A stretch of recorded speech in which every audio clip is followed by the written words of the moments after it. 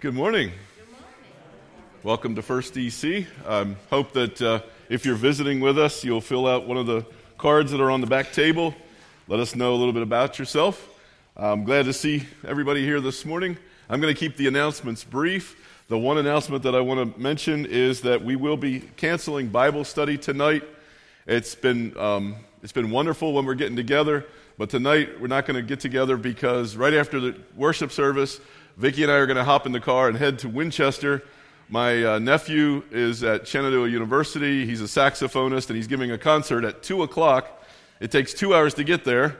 So pray for a tailwind, for God to open up the highways, and that there's nobody sitting along the side with those funny machines that they use to.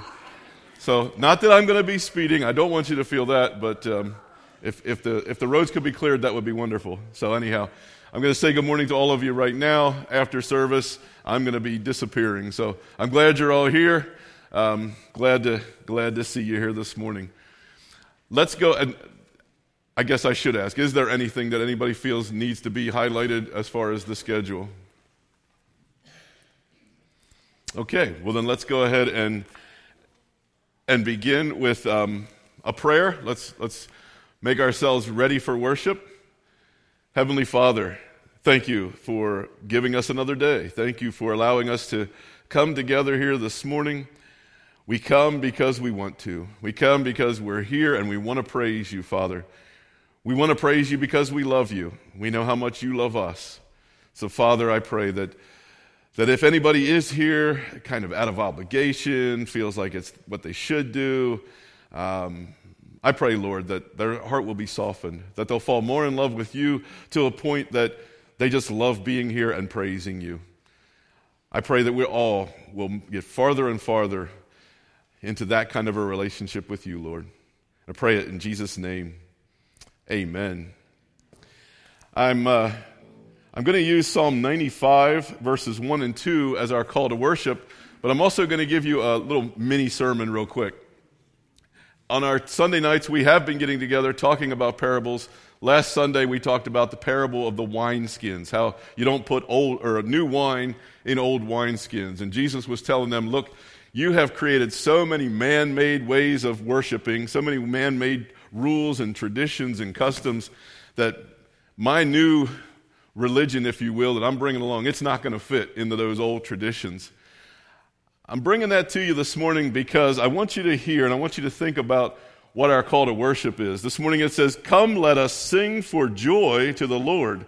Let us shout aloud to the rock of our salvation. Let us come before him with thanksgiving and extol him with music and song." I looked up the word extol. It means to praise enthusiastically. Now, the reason I'm talking about those wineskins is because I know many of us grew up in a tradition that says, church is a place where you have to sit still and be quiet and be somber, and we're going to sing some hymns. Listen, I want you to hear this again.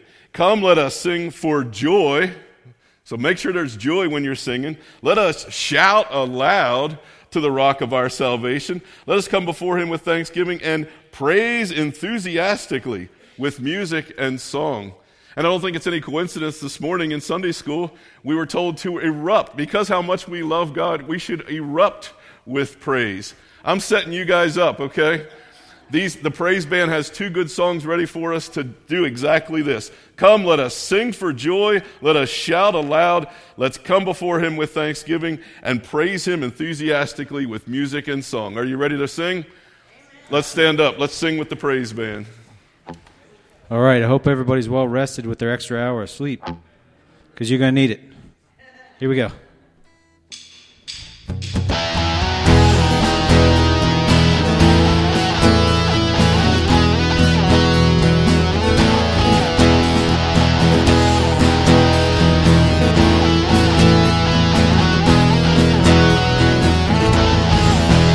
Oh Lord, my God, in you I put my trust.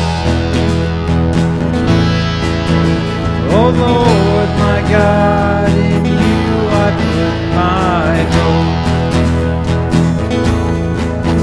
Oh Lord, my God, in you I put my trust. Oh Lord, my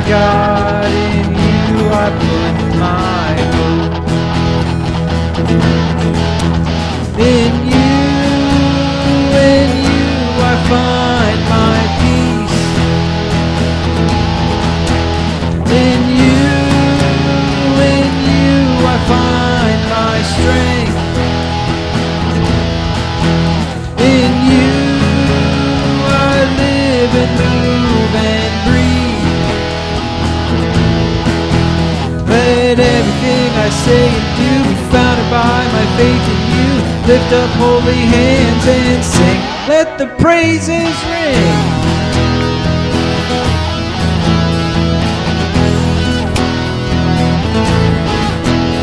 Oh Lord, my God, to you I give my hands. Oh Lord, my God, to you I give my feet. Oh Lord, my God, to you I give my everything. Oh Lord, my God, to you I give my life.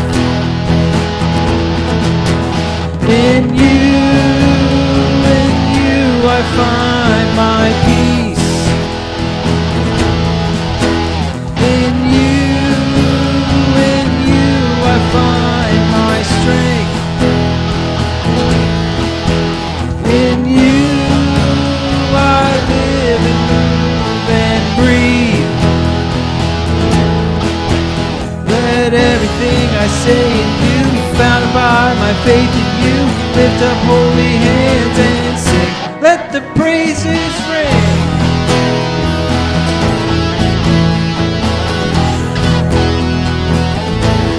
Here we go.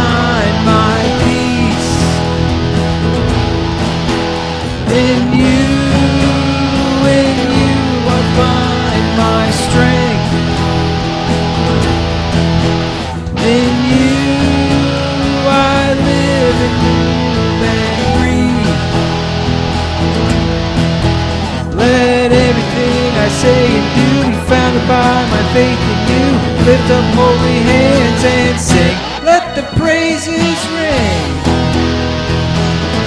Let the praises ring. Let the praises ring. Let the praises ring.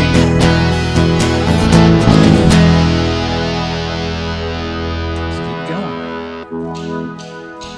Sing, sing, sing, and make music with the heavens. We will sing, sing, sing. Grateful that you hear us when we shout your praise. Lift high the name of Jesus.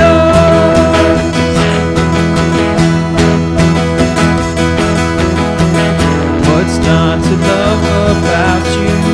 Heaven and earth adore you. Kingdoms bow down. Son of God, you are the one. You are the one. You are the love that frees us. You are the light that leads us. Like a fire burning. Son of God, you are the one. You are the one. We're living for. Sing, sing, sing, and make music with the heavens. We will sing, sing, sing. Grateful that you hear us when we shout your praise. Lift high the name of Jesus.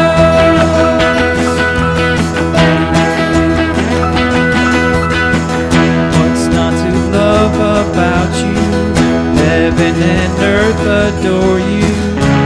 Kings and kingdoms bow down. Son of God, you are the one. You are the one. We're living for. Sing, sing, sing, and make music with the heavens. We will sing, sing, sing.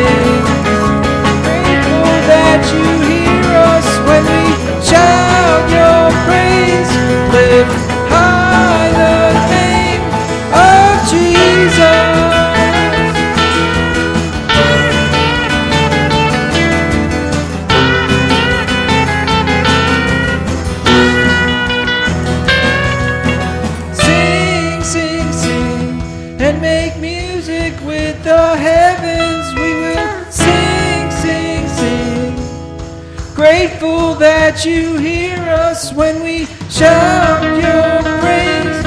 Lift high the name. Sing, sing, sing, and make music with the heavens. We will sing, sing, sing. Grateful that you hear us when we shout your praise. Lift high the name of Jesus.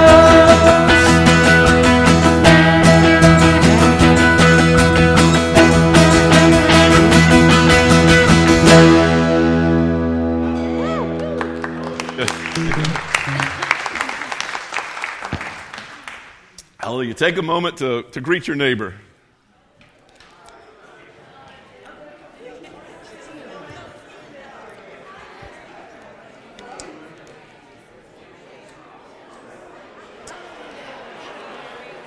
She did come, back there in the back.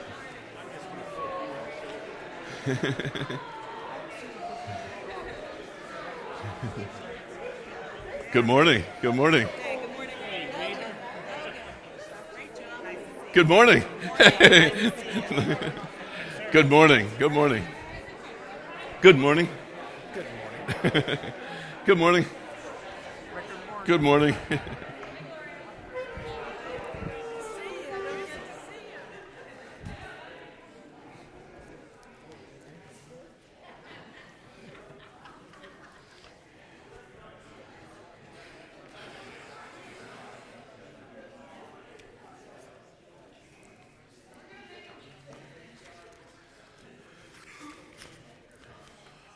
Woo!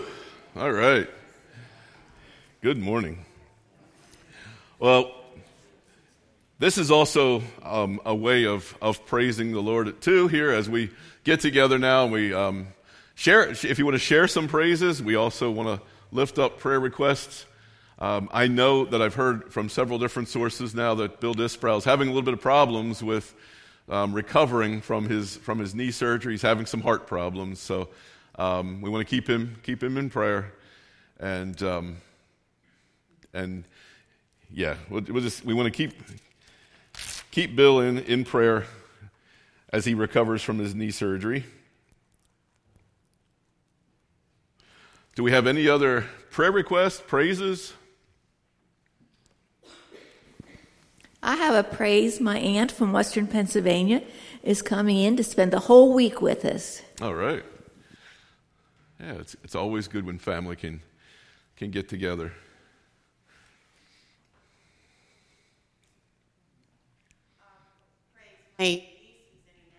Last night, and hopefully she's okay, and the people that were in the accident with her. So it's a praise that car didn't make out so well, but she's good. Okay, It's good. thank you.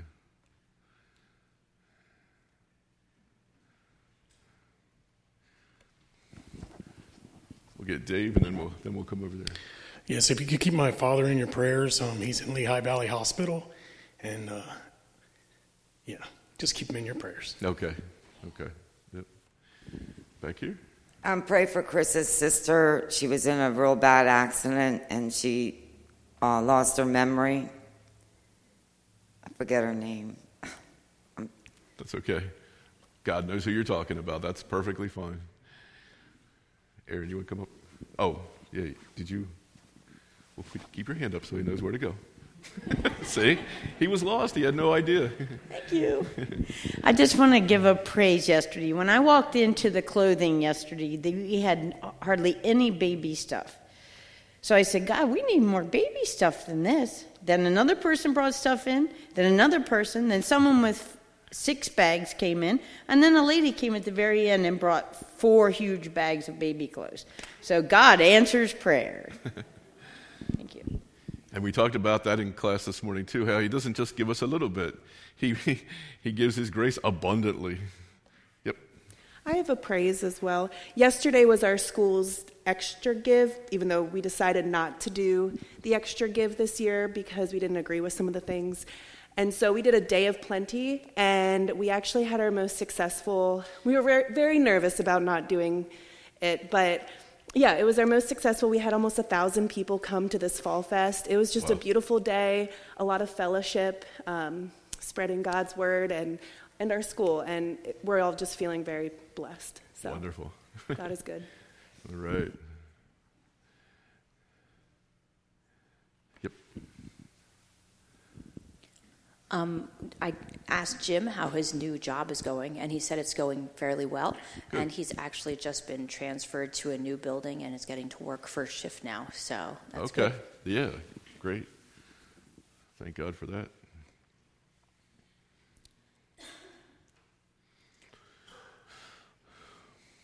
Well, let's pray. Father, again, we want to thank you for just giving us this day, an opportunity to praise you and to think about all the ways that you have blessed us through the week.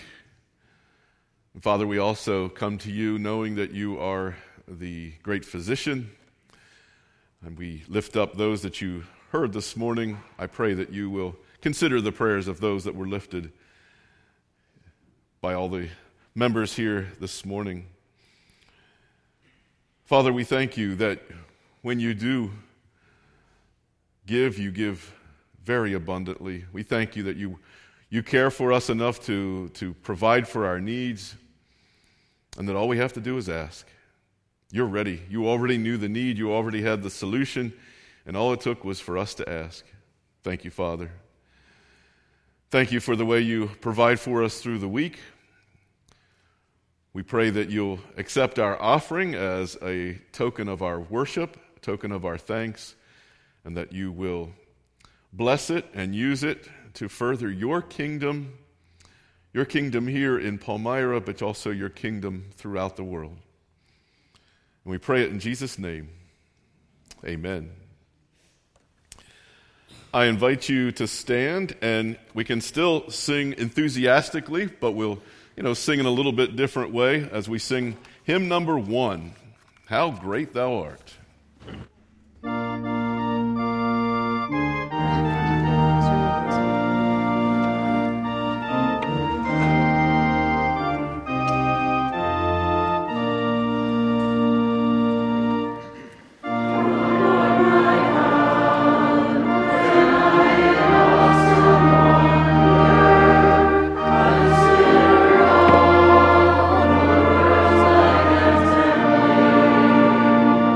I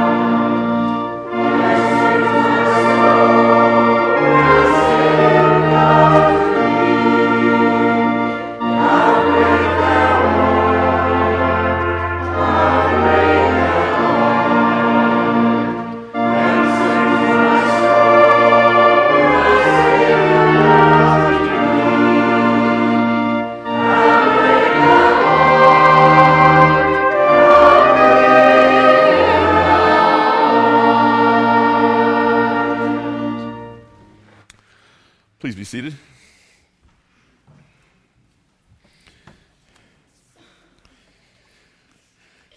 And we're going to continue our study of the Apostle John's first letter to his church, the book of 1 John.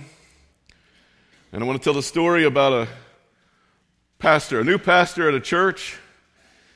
He started off his sermon with 1 John 4:11. Dear friends, since God so loved us, we also ought to love one another.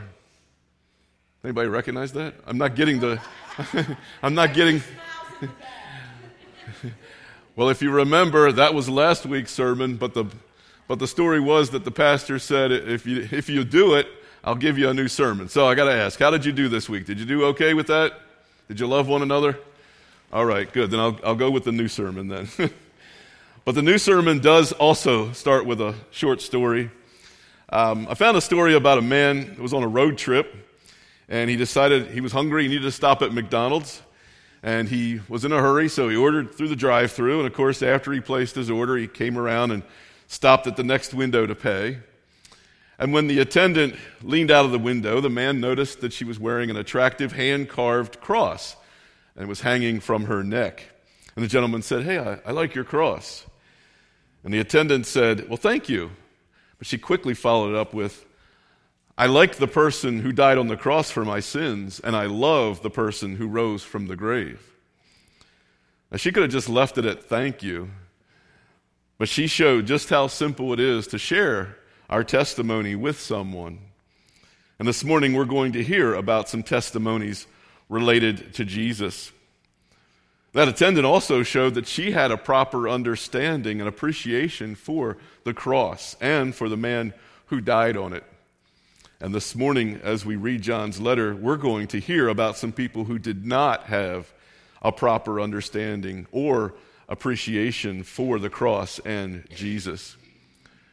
We're also going to see another thing. We're going to hear about Jesus, and we're going to hear about how Jesus was the Messiah, the Christ, from birth to death, from Bethlehem all the way to Golgotha. So let's pray, and then we'll jump into today's text. Heavenly Father, thank you so much for your word. Thank you for the truth that we find in it. I pray that our ears and our minds, and especially our hearts, will be open to your word this morning. Help us to understand your message. Help us to let it move from our heads to our hearts, and then help us to let it move to our feet as well. Help us to apply it to our lives this week. In Jesus' name we pray. Amen. Well, like John's been doing all through his letter, he gives us a great segue. He gave us one last week, and it leads us right into today's thought. We finished off last week hearing him say, "This is the victory that has overcome the world." And he begins today in verse 5 by saying, "Who is it that overcomes the world?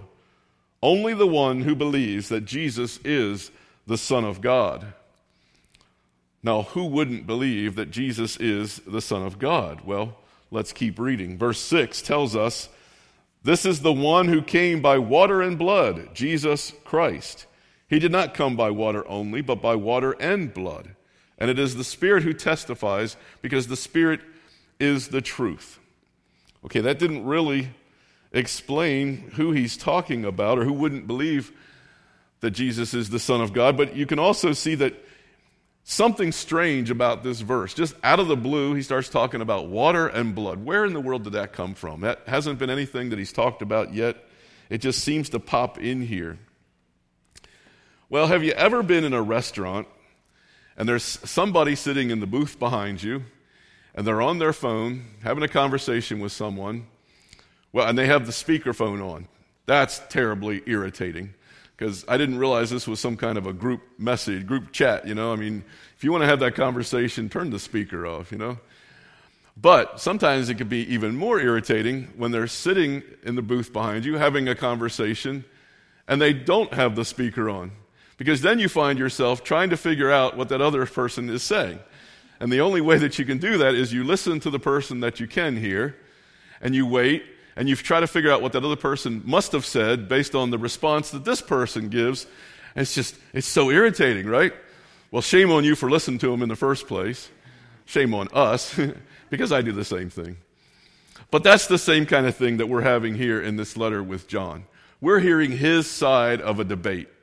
Okay, he's giving a response to this situation where they've got people who are arguing that Jesus was just a man. You remember, I've mentioned this a few times, but a particular group of the Gnostics believed that Jesus was just a man, that he was born as just a human, and then at his baptism, they claim that that's when the Christ Spirit came upon him. That's when he became the Christ.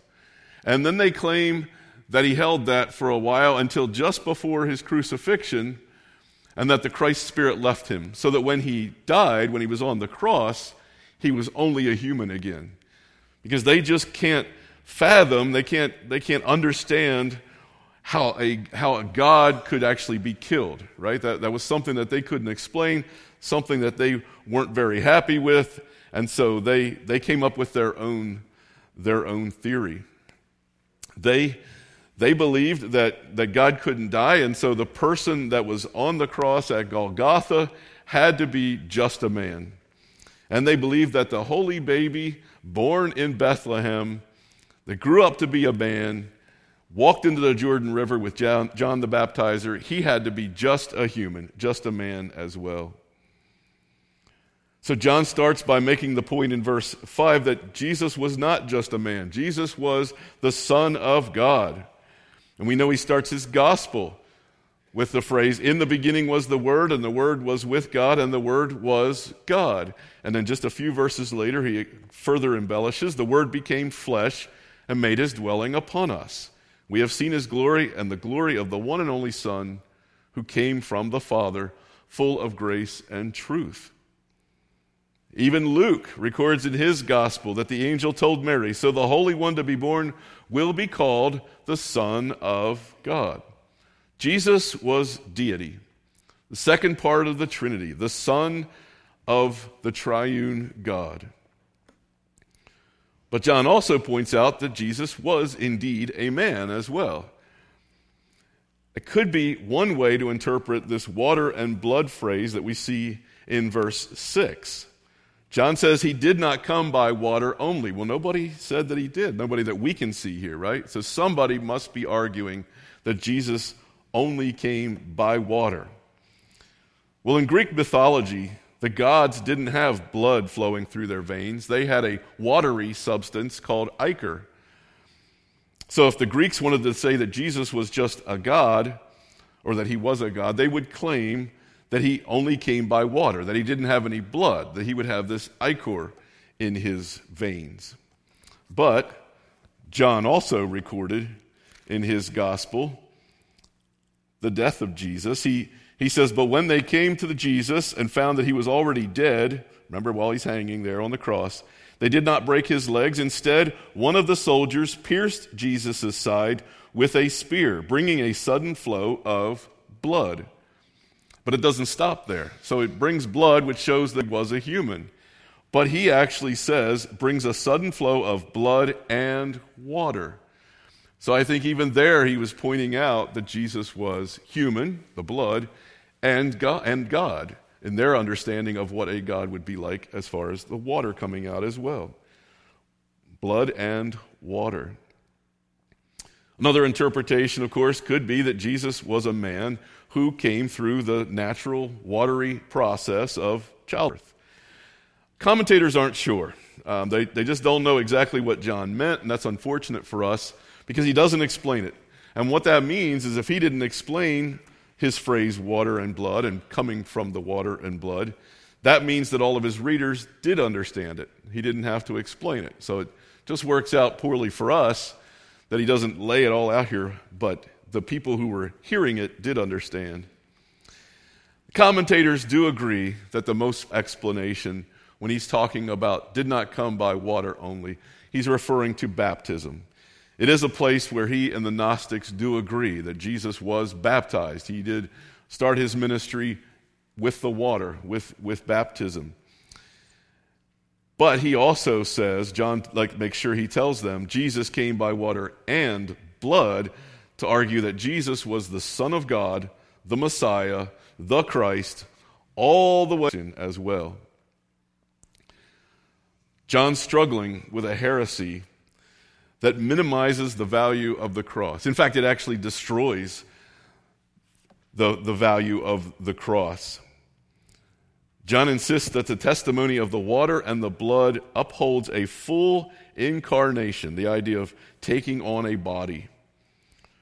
And then John says, I've even got witnesses in verses 7 through 8.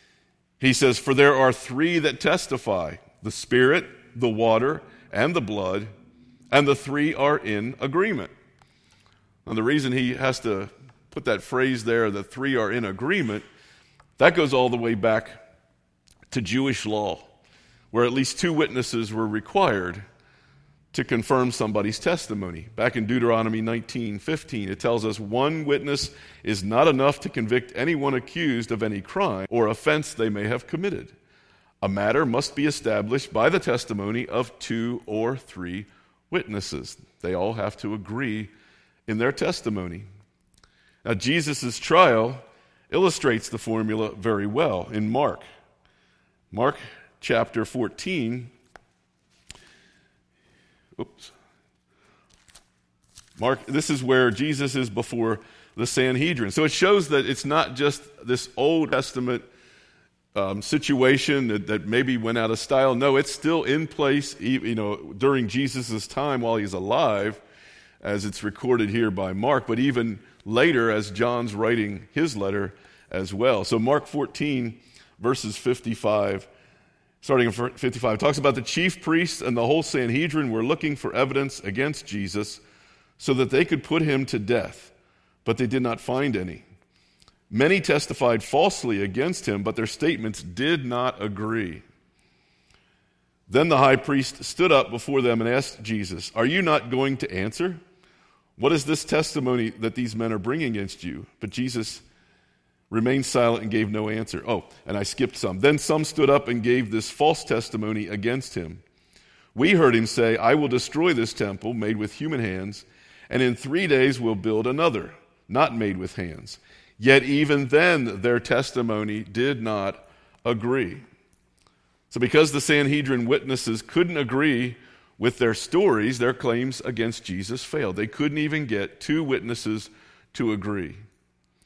But here in John's letter, he points to 3 witnesses, and he's about to add a 4th. Verse 9, he says, "We accept human testimony, but God's testimony is greater because it is the testimony of God, which he has given about his Son." So now he's adding God to the mix, right? Hey, if you're going to be willing to accept human testimony, then you got to be willing to accept God's testimony because it's God's testimony, and God's testimony is greater than any humans. And so verse 10, he says, "Whoever believes in the Son of God accepts this testimony.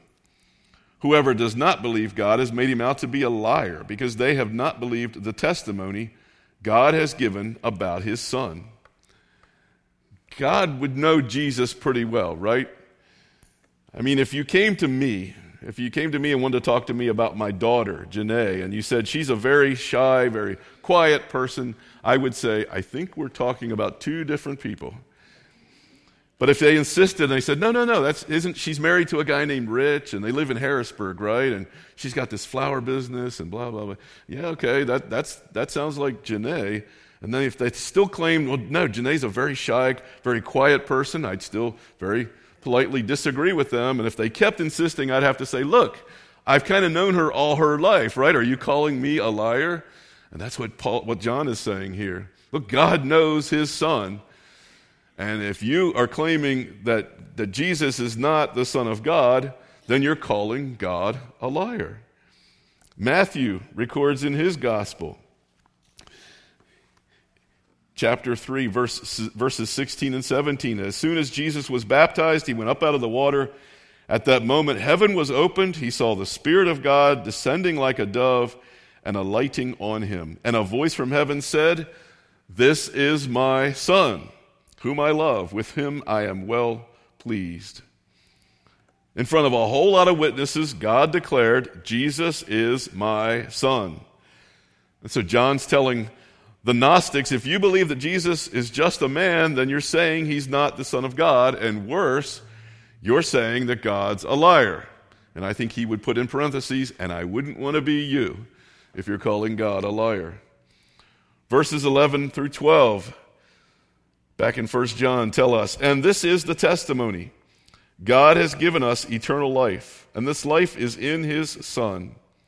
Whoever has the Son has life. Whoever does not have the Son of God does not have life."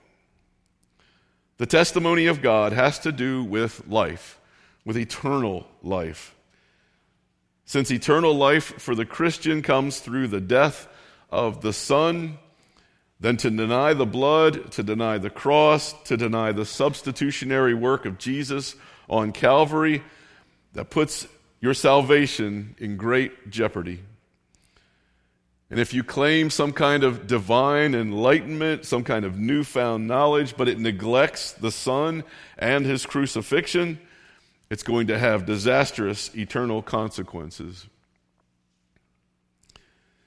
There were people who argued against the fact that Jesus was the Christ all his life, from Bethlehem to Golgotha. And that sounds ludicrous to us. But we might be able to sympathize since it happened a long time ago, right? Way back in John's time. It was all new. It's a new sect, a new denomination, if you will. Jesus, that charismatic and controversial guy that came from Nazareth, where nothing good ever came from. He had just died a few decades before. Maybe he just wasn't understood properly, right? So why would I be wasting our time talking about something that only applies to the 1st or 2nd century church? Well, the problem is it's still happening. We're getting close to Advent. We'll start seeing that phrase, that keep Christ in Christmas. But maybe we need to create one that says, keep Christ in Christianity. Here's what I mean. The story's a little bit old, but in 1994, so that's less than 30 years ago, the World Council of Churches sponsored a conference in Minneapolis, Minnesota. The conference was largely funded by the Presbyterian Church, but also funding came from American Baptist Church, the United Church of Christ, the Evangelical Church of America, and the United Methodist Church. Now, just want to point out, we are the Evangelical Congregational Church, not the Evangelical Church of America. So all these different churches, they funded this conference. For 4 days, 2,200 people from 49 states and 27 countries filled the Minneapolis Convention Center. Had a great attendance. But the goal of the conference was to re-image or reimagine God. The conference called for a second Reformation that would begin to radically change the church's belief systems. The result of the conference was the development of a new anchor for truth. The foundation for Christian theology would no longer be in the historic events of salvation as recorded in the Bible. No, truth would now be rooted in Sophia. Sophia is the Greek word for wisdom. It's where we get the words philosophy and sophisticated. According to followers of Sophia, and yes, there are followers of her who use crystals and so forth, the fact that Sophia is a female's name, it also allowed them to then have sort of a personification of this idea. But according to followers of Sophia, they see her as the central pivot of creation and represents the feminine aspect in everything.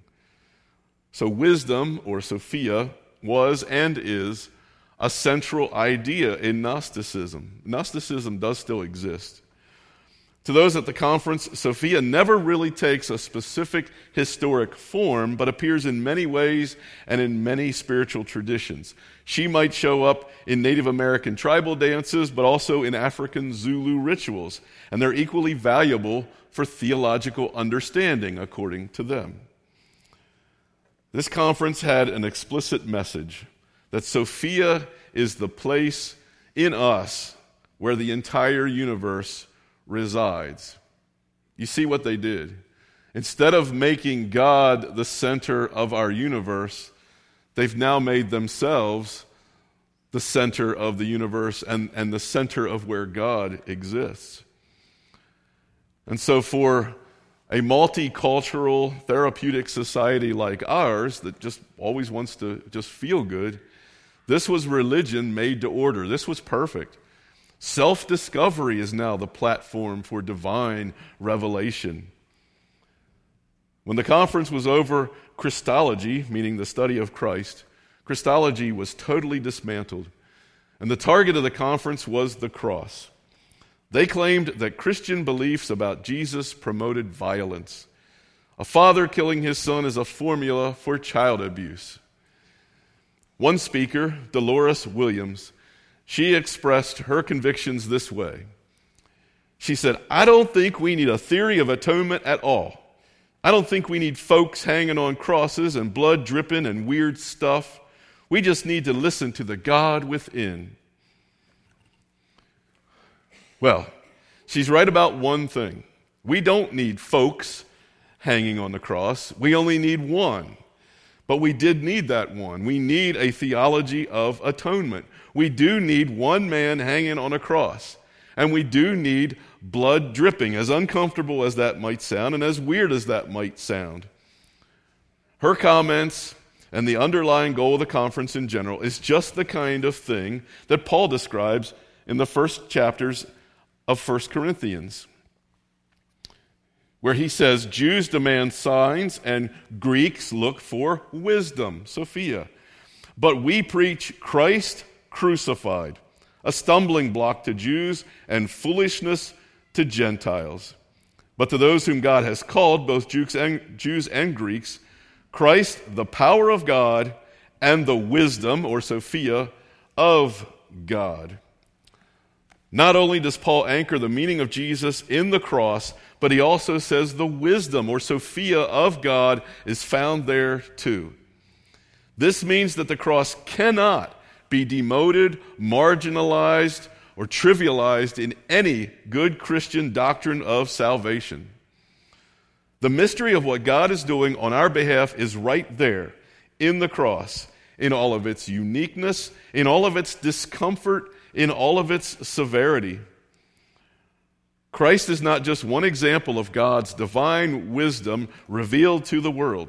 He's not some kind of wisdom that can stand alongside other religious systems. I know that there have been people who have talked about, well, you can be a Christian and a Buddhist because they feel like they're not the same. They're not both religions. Well, they are. You can't be Buddhist. You can't be Taoist. You can't be anything else like this and be Christian. They are all religions which point you to another God. I've talked about yoga. It's a religious exercise that points you to a God within. Don't do yoga, just do exercises, okay? There's just so much out there, so many weird things where they talk about the God within. You hear people talking about finding myself and finding the God within me and so forth. The Holy Spirit is in you. That's all you need. Christ is the wisdom of God, and that wisdom is made very clear to us in his saving death on the cross. The testimony of the water of baptism, the testimony of the blood of crucifixion, and the testimony of the Spirit in each one of us testify to the truth that the crucified Jesus is the Messiah, is the Son of God. Amen. Anyone who makes this confession has the testimony abiding within them. Anyone who denies that confession are liars, as John is saying. To accept the testimony about the Son is to believe in the Son, and there is eternal life in the Son. And it's freely available for all who simply believe in him. I encourage you to stand with me as we sing our final hymn and think about the blood, the water, the cross. I know it's an ugly, weird, maybe uncomfortable thought, but But yes, Jesus did take on your sins by hanging there on that cross. His tortured body, there was blood, and it was dripping, and it was weird, but it was necessary. Let's sing together hymn number 133.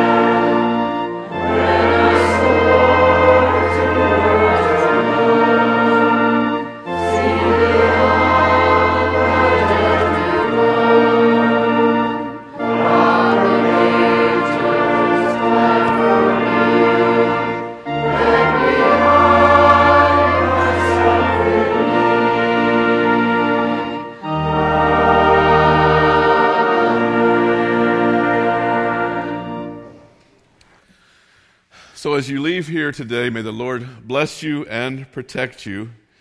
And may you also cling to the old rugged cross. But make sure that Jesus is still not hanging on there. Remember its importance, but also remember that there was more to the story. Keep Jesus in mind. Keep his salvation in mind, but also his resurrection. In the name of the Father, and of the Son, and of the Holy Spirit. Amen.